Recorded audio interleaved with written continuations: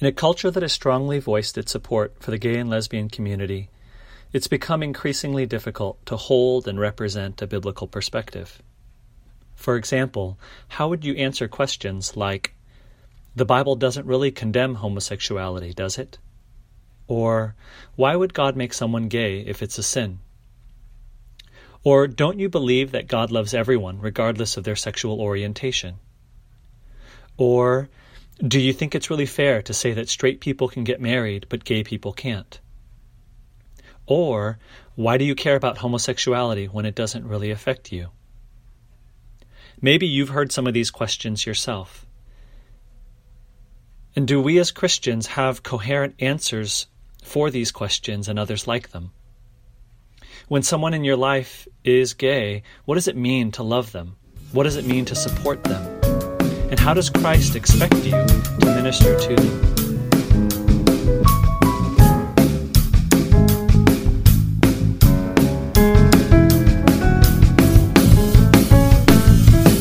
Welcome to the 5th episode of Breadcrumbs, our youth ministry podcast at Bread of Life Church. I'm Jason Lowe, the youth minister at Bread of Life. This episode concludes a 3-part series on the topic of sexuality.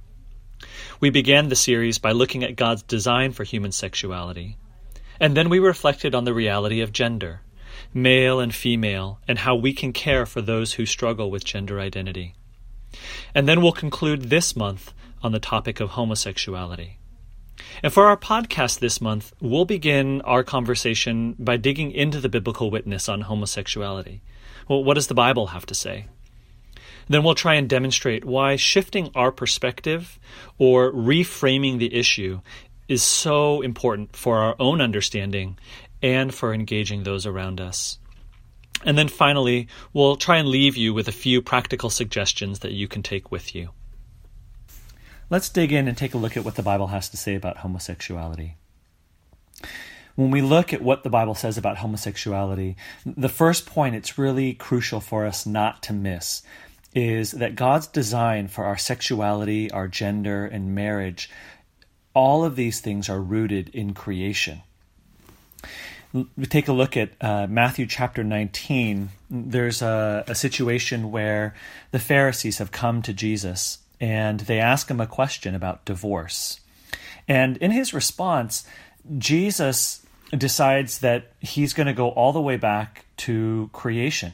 And so in verses 4 through 6 of Matthew 19, Jesus says, and this is to the Pharisees, he says, "Haven't you read," he replied, "that at the beginning the Creator made them male and female, and said, 'For this reason a man will leave his father and mother and be united to his wife, and the two will become one flesh. So they are no longer two, but one flesh. Therefore what God has joined together, let no one separate.'" Now, I understand that when Jesus is giving this response, he's responding to a question about divorce. But what he's revealing here is where he gets his idea of what marriage is about. And when he talks about marriage here, he goes all the way back to the beginning. And when he talks about marriage, he has to talk also about gender and about male and female coming together. When we as Christians are thinking about what it means to have romance and take that romance all the way to the point of marriage, to love one another in sexual intimacy, we have to, like Jesus, go all the way back to the beginning of creation, when God established marriage to be between a man and a woman. And so I think Jesus' answer here to this question about divorce helps us to understand that marriage at the beginning wasn't just kind of an arbitrary choice, but it was supposed to be a part of a design that really informs and guides our understanding of what marriage is all about, what it really means to express our sexuality as male and female.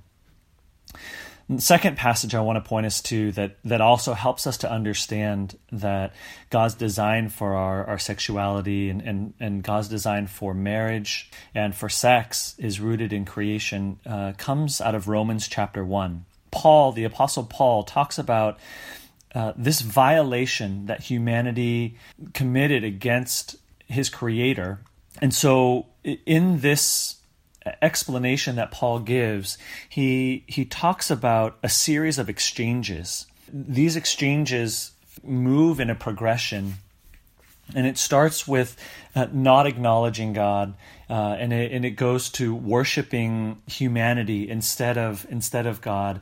And eventually, in his explanation, in his argument, Paul gets to the point where he talks about the exchange of natural sexual relations with unnatural ones. In verse 21 of Romans chapter 1, he says, "For although they knew God, they neither glorified him as God nor gave thanks to him, but their thinking became futile and their foolish hearts were darkened. Although they claimed to be wise, they became fools and exchanged the glory of the immortal God for images made to look like mortal human beings and birds and animals and reptiles. Therefore God gave them over in sinful desires, the sinful desires of their hearts, to sexual impurity for the degrading of their bodies with one another. They exchanged the truth about God for a lie and worshipped and served created things rather than the Creator, who is forever praised. Amen." In verse 26, "Because of this, God gave them over to shameful lusts. Even their women exchanged natural sexual relations for unnatural ones. In the same way, the men also abandoned natural relations with women and were inflamed with lust for one another. Men committed shameful acts with other men and received in themselves the due penalty for their error." And so when we read this explanation from Paul, I think what he's really doing here is he's using a lot of this language from Genesis chapter 1, creation language, talking about God as the creator and ignoring the creator and instead worshiping created things like animals and maybe like the sun or the moon and even the human body. And so we get this idea that a big part of the human sin and human rebellion against God has to do with our ignoring and exchanging what God has designed for things that we decide are better, and taking God's design and ignoring it. All of that in his argument, all of that culminates in this idea that men and women are exchanging sexual relationships, natural sexual relationships, with someone of the opposite gender for sexual relationships with someone of the same gender. I don't think that what he's saying is that homosexuality is the worst sin, but I think what he's saying is that homosexuality is representative of this exchange that's happened, where humanity has exchanged worship of God for worship of so many other things, all these created things. Part of what God has designed for us as human beings is for us to have sexual intimacy with someone of the opposite gender. And, as we already said, that goes back to the idea of husband and wife being this complementary pair to come together in marriage, which includes this idea of sexual intimacy. And Paul is saying here that what's happened is we've decided to exchange that in our thinking, and decided that God's design for our sexuality, husband and wife in marriage, is not necessary. That we can decide that we can express our sexuality in a lot of other different ways. And so I think it's really important for us to see that the biblical witness that stands against homosexuality and the passages that talk about what it means to be male and female and to have sex, that those passages point us back to this idea of creation and God designing men and women to come together in marriage, and in that marriage relationship to have sexual intimacy.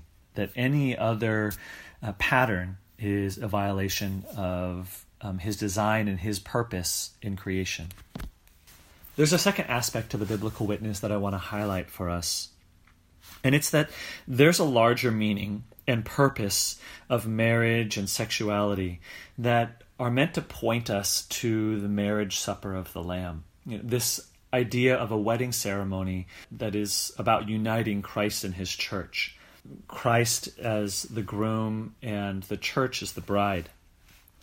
The idea of man and woman coming together in marriage, it's not just an arbitrary design and purpose, but God was setting things up so that marriage and sex would help us to understand and appreciate the spiritual union between Jesus and his bride, the church or Christians.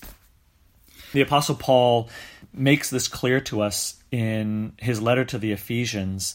Ephesians chapter 5, in verse 31 to 33, he writes this: "For this reason a man will leave his father and mother and be united to his wife, and the two will become one flesh. This is a profound mystery, but I am talking about Christ and the church. However, each one of you also must love his wife as he loves himself, and the wife must respect her husband." What Paul is saying is that the idea of marriage was always meant to be this mysterious relationship that we eventually would realize was supposed to tell us and help us to understand and reveal the mystery about Christ and the church. The idea of marriage between Christ and the church is tied up in the marriage that God designed between husband and wife all the way back in Genesis. And so when we think about the complementarity of just the creation account, it really fits with the idea of male and female marriage and the marriage of Christ and the church. So if you think about the creation account, take for example, you have the sun and the moon as a complementary pair. You have morning and evening. You have day and you have night. You have sea and you have dry land. You have plants and animals. And you have male and female. These two come together as a complementary set in marriage, male and female, and it fits this pattern that God is weaving throughout the creation of the world. Paul is telling us this complementarity that exists between male and female, the way that even the anatomy of male and female are uniquely designed to come and fit together. This was part of God's design and his purpose for us to understand the deeper mystery of Christ being united with the church. And so this unique fitting together of male and female is something that just doesn't work if you're talking about two people of the same gender.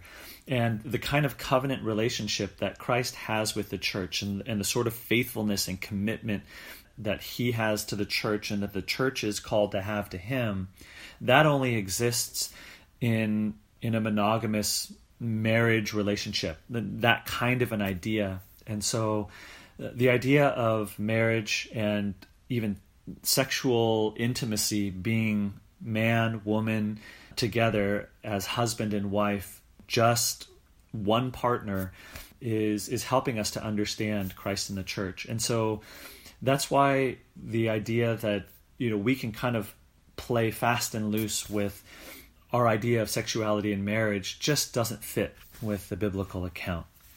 And so when we look at the Bible, we can't in good conscience conclude anything else except that God's design and his purpose in creation was for marriage and sex within marriage to be expressed in the complementarity that exists only between a man and a woman. But the issue of homosexuality and what we think about it, what we do with it, isn't as simple as acknowledging and agreeing that it's a sin and that it's a violation of God's design and his purpose. I think it's really important for us to reframe the way that we think about this issue. And so I want to suggest two ways that we need to do that. First is, I think that it's really important for us to reframe our thoughts about and our approach toward those who have same-sex attractions. And the first way I think we need to do that is we need to reframe our thoughts about and our approach toward those who have same-sex attractions.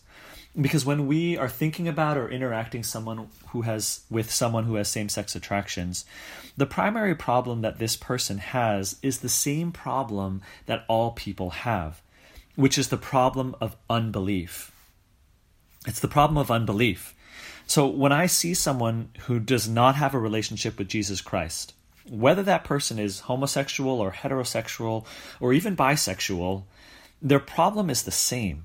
It's a problem of belief. They don't see or acknowledge their need for Jesus in their life, and they're outside of God's family and still headed toward hell, a life of eternal suffering apart from God. The orientation issue that they have, the orientation problem they have, is not sexual, but it's spiritual. Our sexuality, it's not the core of our identity. Our gender and our sexuality, they're definitely important. And as we discussed in the previous podcast, they're part of the way humanity bears the image of God and fulfills our mandate in ruling over creation. But I or anyone else is not essentially male or female or heterosexual or homosexual. I'm someone made in the image of God, and my biggest problem is that I don't acknowledge God, that I don't acknowledge His Son, Jesus Christ. And so when we're thinking about our friends or our family, classmates who have same-sex attraction, my thoughts about them and my approach toward them need to be as towards someone who really just needs to know Jesus. And so that leads to a second way that I think we really need to reframe our approach and our thoughts about the issue of homosexuality. And that's that we need to reframe our thoughts and our approach toward intimacy and relationships and community. Our culture has this idea that the deepest kind of intimacy that you can have with someone is sexual intimacy. But I think that's a fallacy. It's a lie. The heart of intimacy is not sex or sexual intimacy. We can, and I think we should have intimate relationships with others of the same gender. And I don't think that means that the conversation about the relationship has to move toward sexual intimacy. So someone who's single, by their own choosing or not, they should be able to find meaningful and intimate relationships within a community of faith. And I think that if they are able to do that, they're able to be in a community of faith and find strong and deep, intimate relationships with people in the community. It's a really powerful witness, and it's actually, I think, a necessary reality if we're going to love and welcome same-sex attracted brothers and sisters in Christ into our church. I think sometimes we're confronted with this idea that condemnation of homosexuality or saying that homosexuality is wrong. When we say that, sometimes we get this idea that we are forcing Christians who have same-sex attraction into a life of loneliness and isolation, that it's not fair for them, that it's not fair that in the church you can be Christian and if you're heterosexual, you can have a spouse and children and family, but if you're homosexual, that you're basically relegated to a life of aloneness. That shouldn't be the case. And I think it wouldn't be the case if the family of God really lived out their identity, if we as the family of God lived out our identity as the family of God. And I think if we're able to do that, it can really speak powerfully against the lie that life without romance and sex is a life left wanting and a life that's incomplete. To finish up this idea, Jesus, Paul, both of these men were men who lived full lives. I mean, you take Jesus, and no one would ever say Jesus had an incomplete life or that he lacked friendship or intimacy with people in his life. But he was never married. He never had romance in his life, and he lived a full human life. It's important for us to think about intimacy and relationships and not narrow our focus just to dating and marriage and sex and having children and that kind of an image. As we finish up our podcast for the month, I want to just leave you with 3 practical steps or takeaways that I hope help you in how you approach this issue of homosexuality. And the first takeaway is this. When we think about homosexuality, remember that describing it as a violation or a rebellion against God's design and purpose for our sexuality, that homosexuality is sinful, is not an arbitrary position. God didn't just decide this on a whim. And that from the beginning, God designed male and female to be a complementary pair in marriage that ultimately points us to Jesus and his church. And so the biblical condemnations of homosexuality remind us that it's a sinful exchange of what God designed for what humanity on its own decided was good. The second is that if you have a gay or lesbian friend who isn't Christian, focus your spiritual conversations on the person of Jesus. Remember that their problem is not homosexuality, it's unbelief. They don't know Jesus and they don't trust in him. And if the grace of God, they decide they want to follow Christ and place their trust in him, then becomes time to talk about what does it really mean to follow him. And that ranges from how they spend their time reading the Bible and praying, being in fellowship with other believers, to their thoughts about sexuality and their understanding of what God's design is. But that's after they decide they want to follow Jesus. And then third, think of church as your primary family. I know that most of us listening probably have, parents or siblings. Maybe we even have a boyfriend or a girlfriend. It's possible we have a spouse and children. These people are some of the closest relationships that we have in our life. But I think it's important for us to think of church and our local church community as our primary family. It's an idea that's very powerfully communicated in the Bible. We need to find ways to build relationships with people who are both like you and unlike you. People who are similarly single or married, and people who are dissimilarly single or married. We shouldn't allow life stage only hang out with high school students or only hang out with other people who are also married. We can't allow life stage to determine our close relationships within the church community. And so I want to encourage you to find ways to make Bread of Life a community that would make a same-sex attracted brother or sister in Christ feel that their relational needs are more than met. Well, thank you for joining us on this 5th episode of Breadcrumbs and for tracking with us through our 3-part series on sexuality. I encourage you to check out our resource page on the Bread of Life Youth website, and we'll have some additional resources that you can look into to explore this topic of homosexuality.